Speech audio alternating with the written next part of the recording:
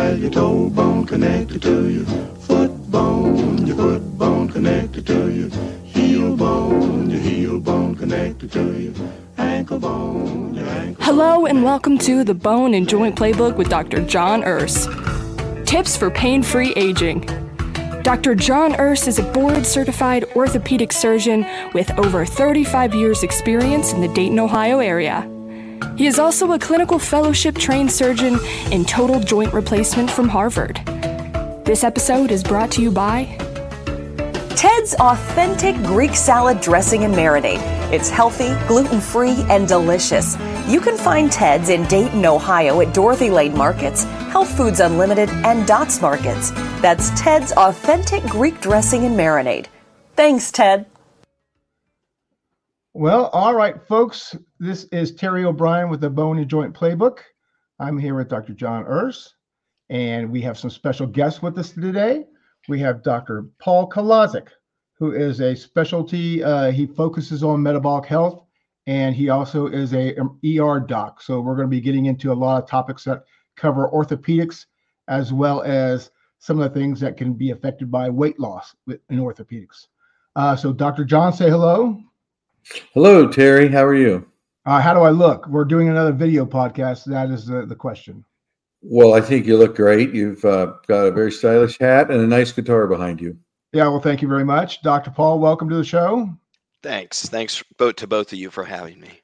So one of the things I want to make sure we kind of disclose, we actually do podcasts for Dr. Kolazic on metabolic health and weight loss.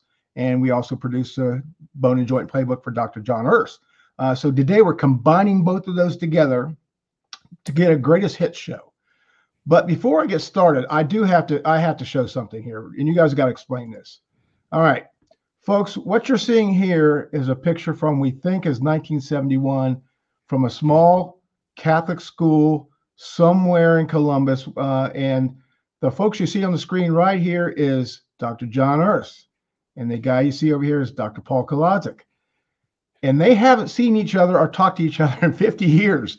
And it's taken this podcast to bring them back together on the mat to wrestle down some of these topics that we're going to talk about today. Any thoughts before we get started on serious stuff about this picture, guys? I don't know. What do you say? What do you say? Yeah. I mean, John looks tough there. I'm prepubescent. How old were you? I will guarantee you I am not at my wrestling weight that I was at that point. Now, before I close this picture, did you guys ever wrestle each other? No, John was, in practice, and he kicked my ass. So, well, there's a guy that's 2 over from me named Dan Heffernan. He took second in the state, and he just beat the crap out of me every day. He had a beard like Robert De Niro at age 12, probably, and he just would grind that into the back of my head and shove my face in the mat. And in wrestling, it's like a lot of sports. You get the crap beat out of you, and then you distribute that to the person you're wrestling in the next match. So I guess that's how you go through a lot of things in life. All right. So one thing I do want to note, Dr. Paul, your son is like 3rd or 4th in the country as a wrestler, correct?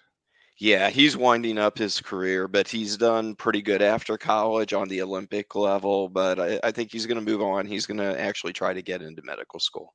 All right. Well, congratulations. All right. So today's topic is how being overweight or being obese affects orthopedic issues. And I want to start with Dr. John. Dr. John, I'd like to come to you and say, out of all the people that come to see you on a weekly basis, how many are overweight and how many could reduce the stress on their joints by just losing some weight? What do you think the percentages are there?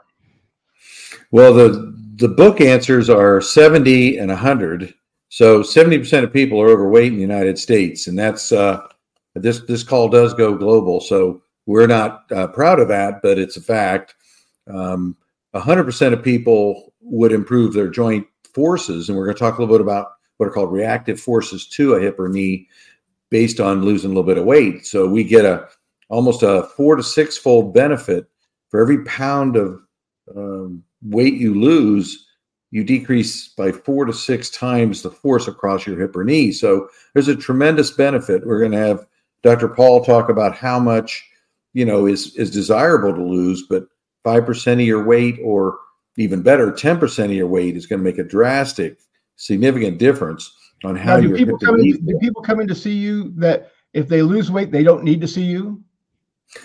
Well, they absolutely, we want to do a few things. And again, I always teach my residents, our job is to get somebody to age 90 with their body parts. So if you're 38 years old and overweight, the answer isn't replace your knee. We have a podcast on robotic knee replacements, but that's not the answer, because that knee's not going to last through their lifetime, right? So you don't want to start pulling a trigger on something drastic. So you want to look at things that reduce the risk factors for what's called cartilage wear or disease progression, which may or may not be related to how the x-rays look. Some people have pain from an injury, and our job is to quiet down the pain generators with therapy, rest, bracing, dietary control. There's certain foods are pro-inflammatory. I'm sure Paul can talk about that. But we look at an approach based on your age, your problem, and what's been done, and say, let's get you better, and let's incorporate a lot of these modalities. Today, we're going to focus on dropping some weight and seeing the benefit to these weight-bearing lower extremity joints. Okay, so Dr. Paul, I want to ask you a question, not as a metabolic doc, but as an ER doc. How many people do you see on a regular or weekly basis that are coming in with orthopedic issues into the ER? Oh, it's a high percentage. So as we've talked previously, Terry, I see the majority of patients seen in the emergency department have either vascular issues, which are related to high blood glucose and being overweight, as we can talk.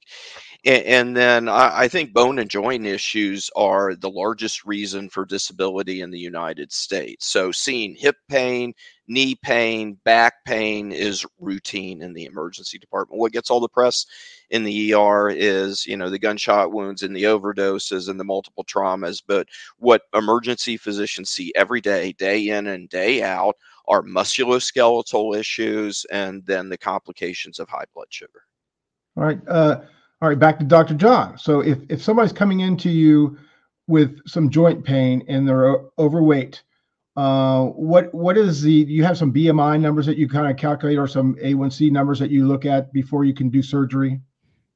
Well, yeah, let's talk about our little alphabet soup first. So a BMI is it's a body mass index. It just means if you're this tall and you weigh this much, you have a body mass index of a certain number. A good number would be under 30, and a bad number would be a lot over that. The anesthesia departments vary around the country with what they're comfortable with putting a person to sleep for a procedure. So anything in the Dayton area and the major networks we have here would be 45 BMI or higher. They just don't want to even consider doing a surgery on you. Now, you heard my brother, an anesthesia doctor in Michigan. They go up to 55 up there, and they take a few more risks or high risk patients for procedures. But one thing I tell my patients is, even if you have a really bad hip or knee, if your weight is over the 45 BMI number, we can't really even fix your problem, let alone hope that you'll be able to exercise and get your new hip or knee to allow you to walk pain-free. The second number you talk about is an A1C, and Paul alluded to that. It's called a hemoglobin A1C, and it's like a 3-month report card of how your diabetes is doing. So when that blood sugar sticks to some of the blood vessels and blood cells, that hemoglobin A1C number gives you a gauge of how your sugar has been over the last 3 months. So we do if Dr. Paul says you look lightheaded in the emergency room, they may check your blood sugar and say, gosh, it's way low and your blood sugar is 50. We need to give you some orange juice and raise it. You'll feel better. An A1C should have a number under 7, which is means your blood sugar has been in good control. And as we get over that number, if we get over 7.5, I personally won't do surgery on patients when their blood sugar is elevated, because they're at risk for infections, wound healing issues, persistent problems after the procedure. So we're better telling people before surgery, your BMI, which is your body mass index, is too high. It needs to come down for me and the anesthesia people to clear you for surgery. Let's say you have to have it done, but if it's an elective procedure, we don't do flights on thunderstorm days if we're pilots, and we don't do surgeries on risky patients if we don't have to. And then the number for the A1C is the thing you would go back to your healthcare provider to improve so that you would be able to have that surgery safely when that A1C number comes below 7.5. So let's talk a little bit about the thing you just said, sending them back to their provider, right? And Dr. Paul, you and I have had this conversation so many times, it's countless, about how the providers don't have time in their 20-minute session with you to talk about this in detail. What are some of the things you would do as an expert in this area that would say, okay, to help you lose weight to get ready for surgery, I would suggest we do the following things. What are those things? So I very much believe, as we've talked before, Terry, that the reason for the majority of obesity in the country now is that we transitioned from what was a relative low carb diet after the food pyramid came out in the 70s to a higher carb diet.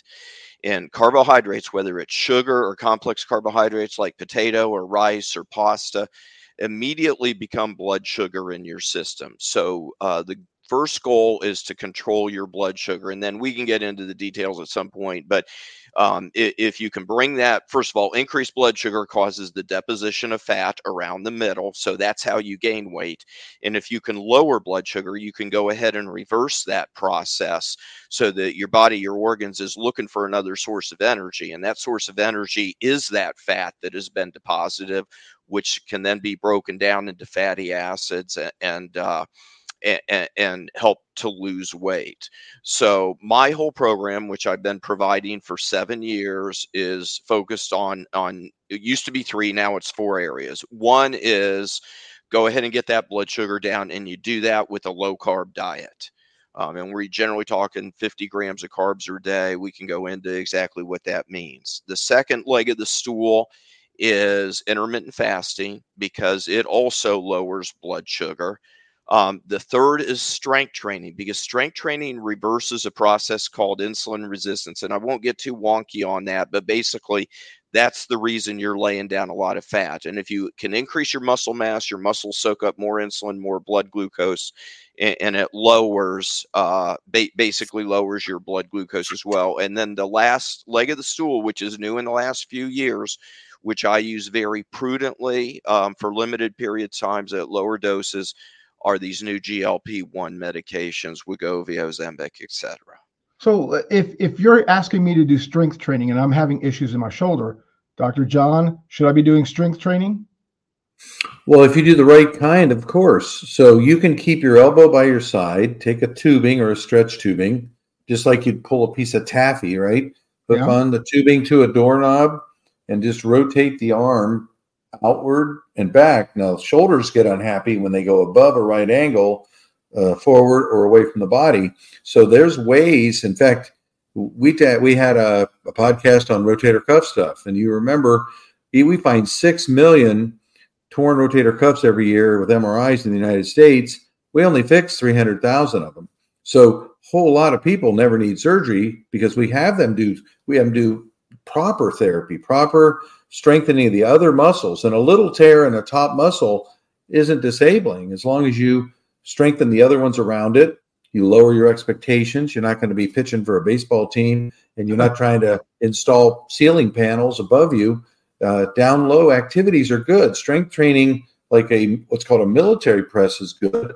A butterfly or bench press is more of a strain for a shoulder that's slipping out of place or for a rotator cuff problem. So we always recommend supervised therapy. And then I tell people, look, you may have a big copay for therapy. You may have the wrong idea of what to do. Go to therapy for a visit or two.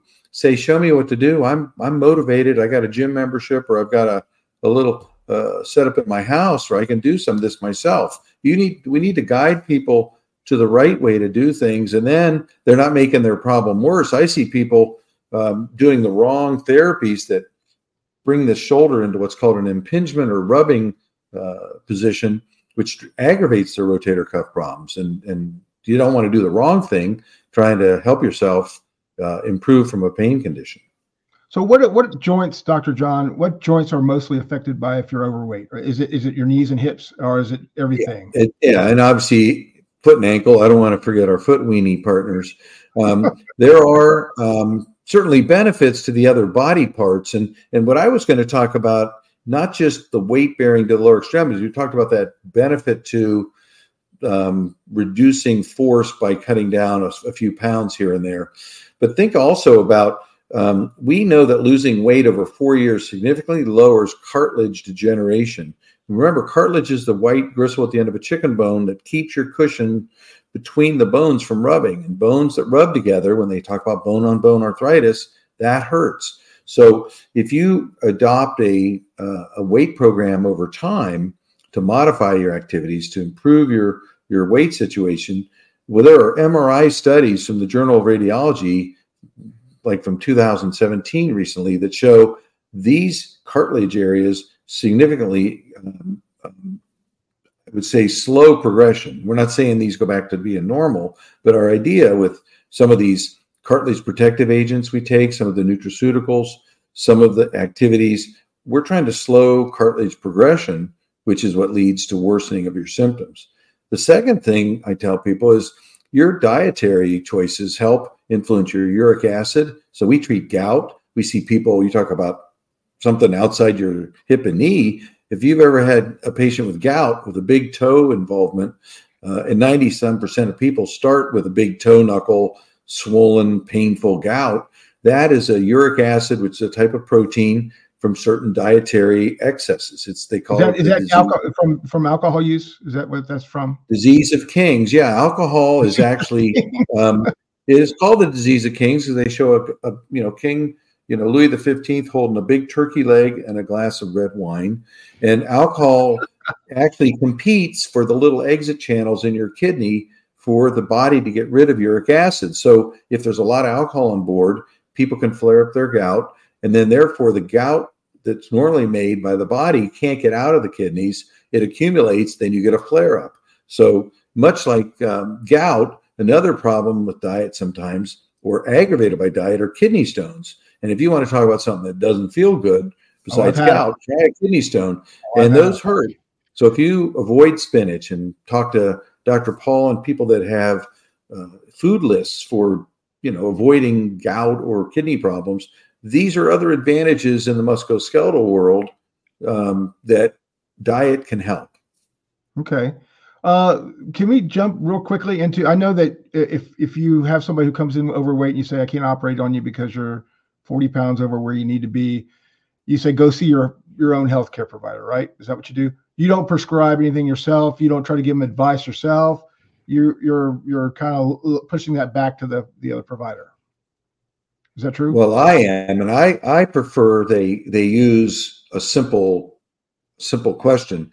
How is your A1C? And if it's not being controlled, you don't need your person you're seeing to take care of that. You need a specialized provider who can attack this on a multi-level scale. Like what Paul's saying is he's going to approach this through your food, through your activity, through better sleep, through stress reduction, through whatever those things are.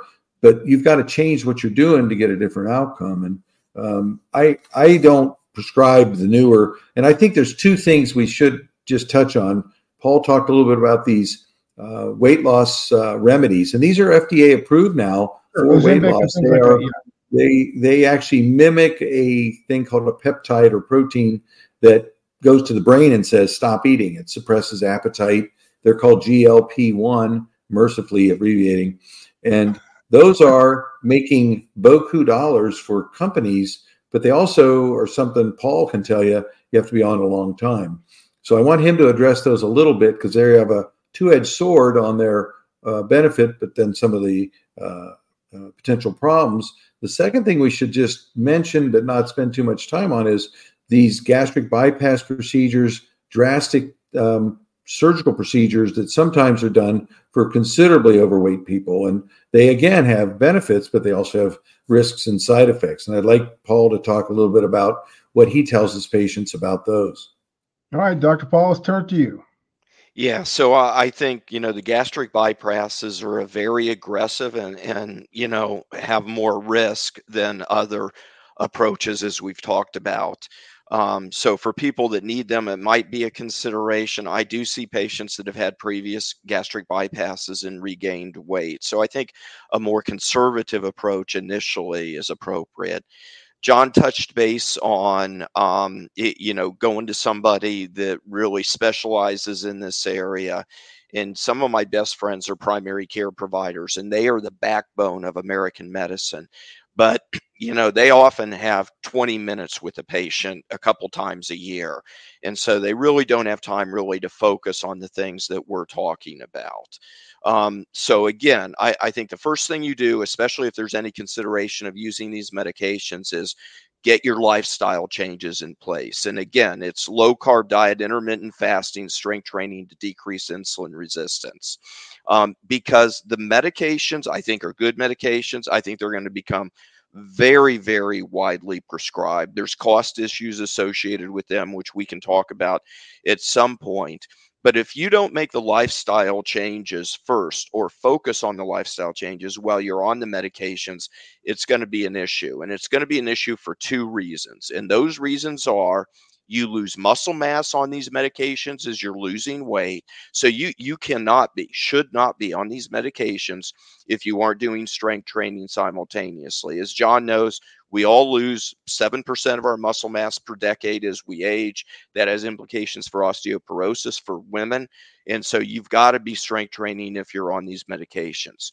And then the other issue is potential lifelong dependency on them. And what I mean by that is all the studies have shown when you go off the medications, you can regain up to 70% of the weight you lost. So if you aren't making the lifestyle changes, which I think, again, need to be permanent, low carb, intermittent fasting, strength training, and if you aren't making those, then when you go off these medications, unless your plan is to be on these medications for life, then you're going to have that issue.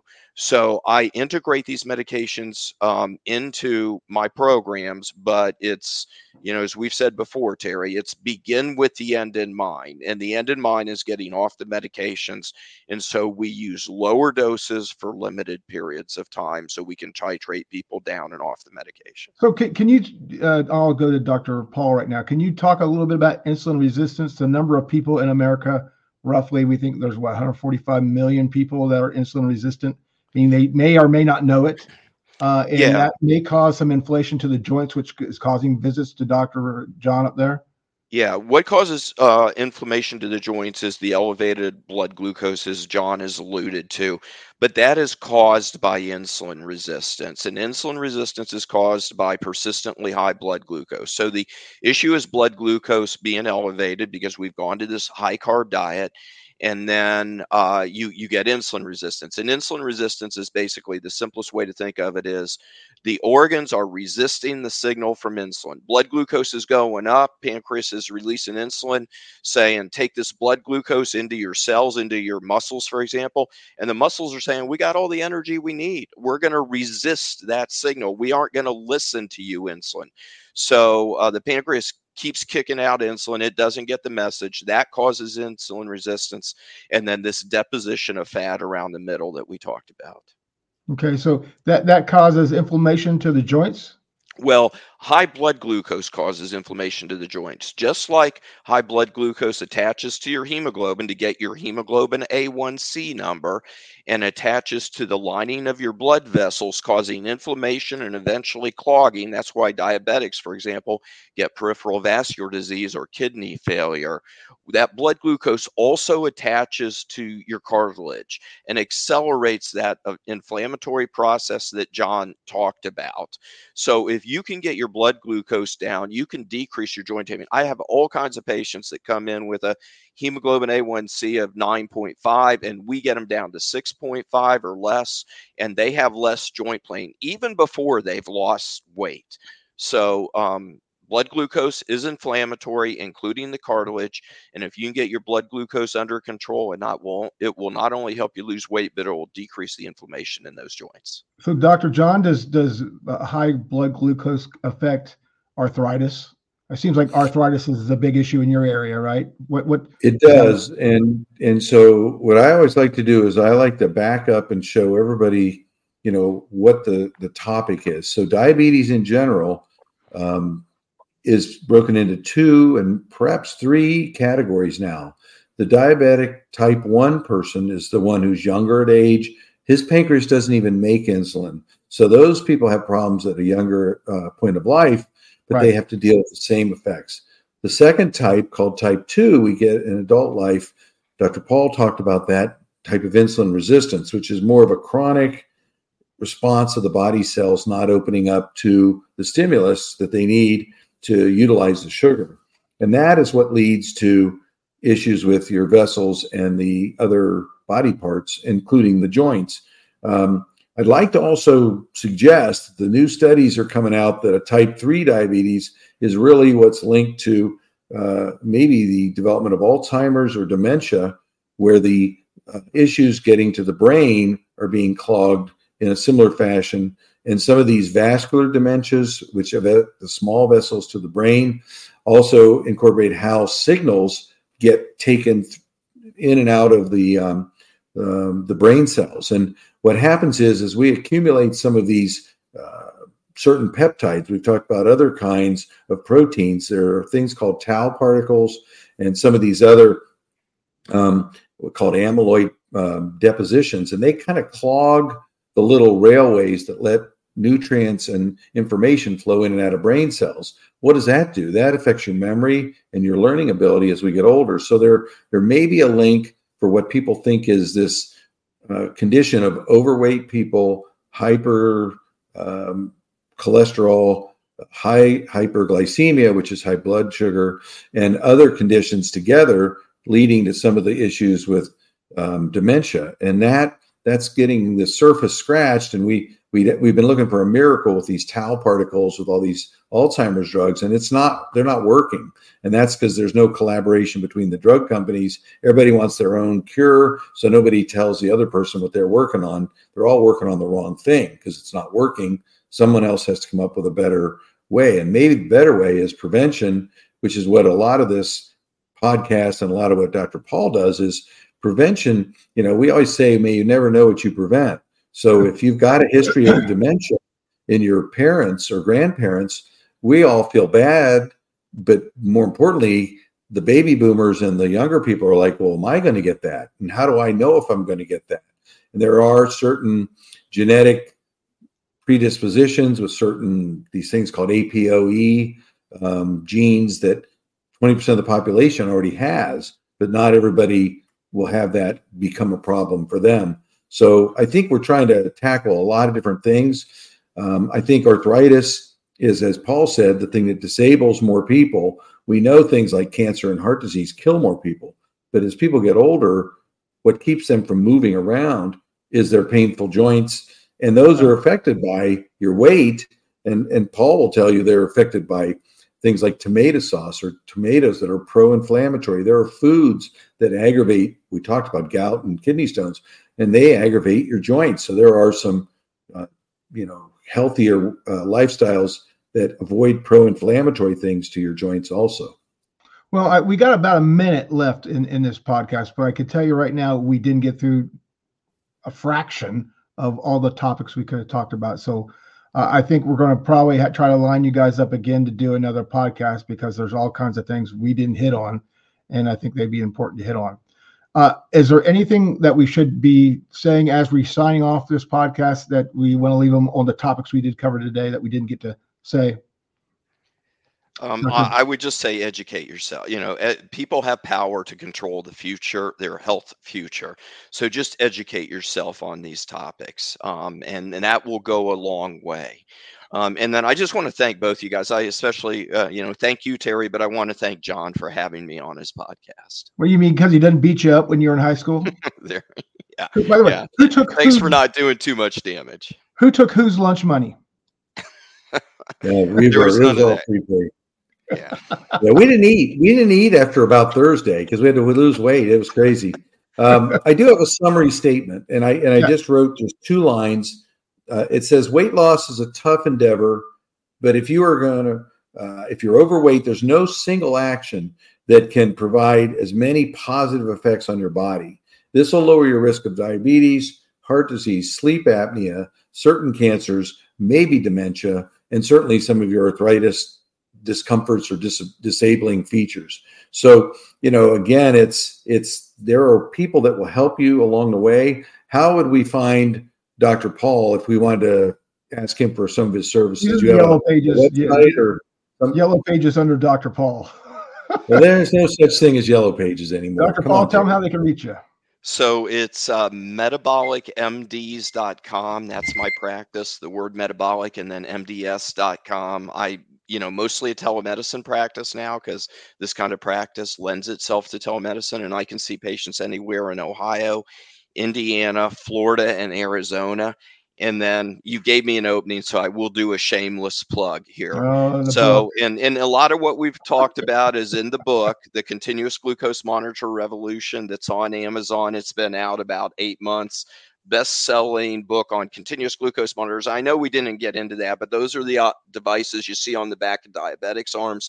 I use them in non-diabetics and pre-diabetics because it really drills down to this issue of insulin resistance. So, thanks for allowing me to plug my practice and my book. All right. Well, good. Dr. John, any last words from you? No, we appreciate our listeners. I think you want to like us on all the social media sites if you can. This podcast does go global. We appreciate the interpretation of our foreign dignitaries on using pounds instead of kilograms. That's and right.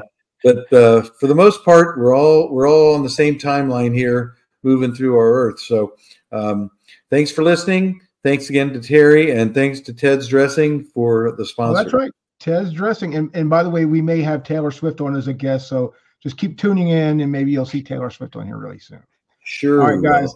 This has been an episode of the Bone and Joint Playbook with Dr. John Urs, and you can also catch Dr. Paul Kolosik on the Metabolic MD podcast. We'll see you soon. Thanks for joining us.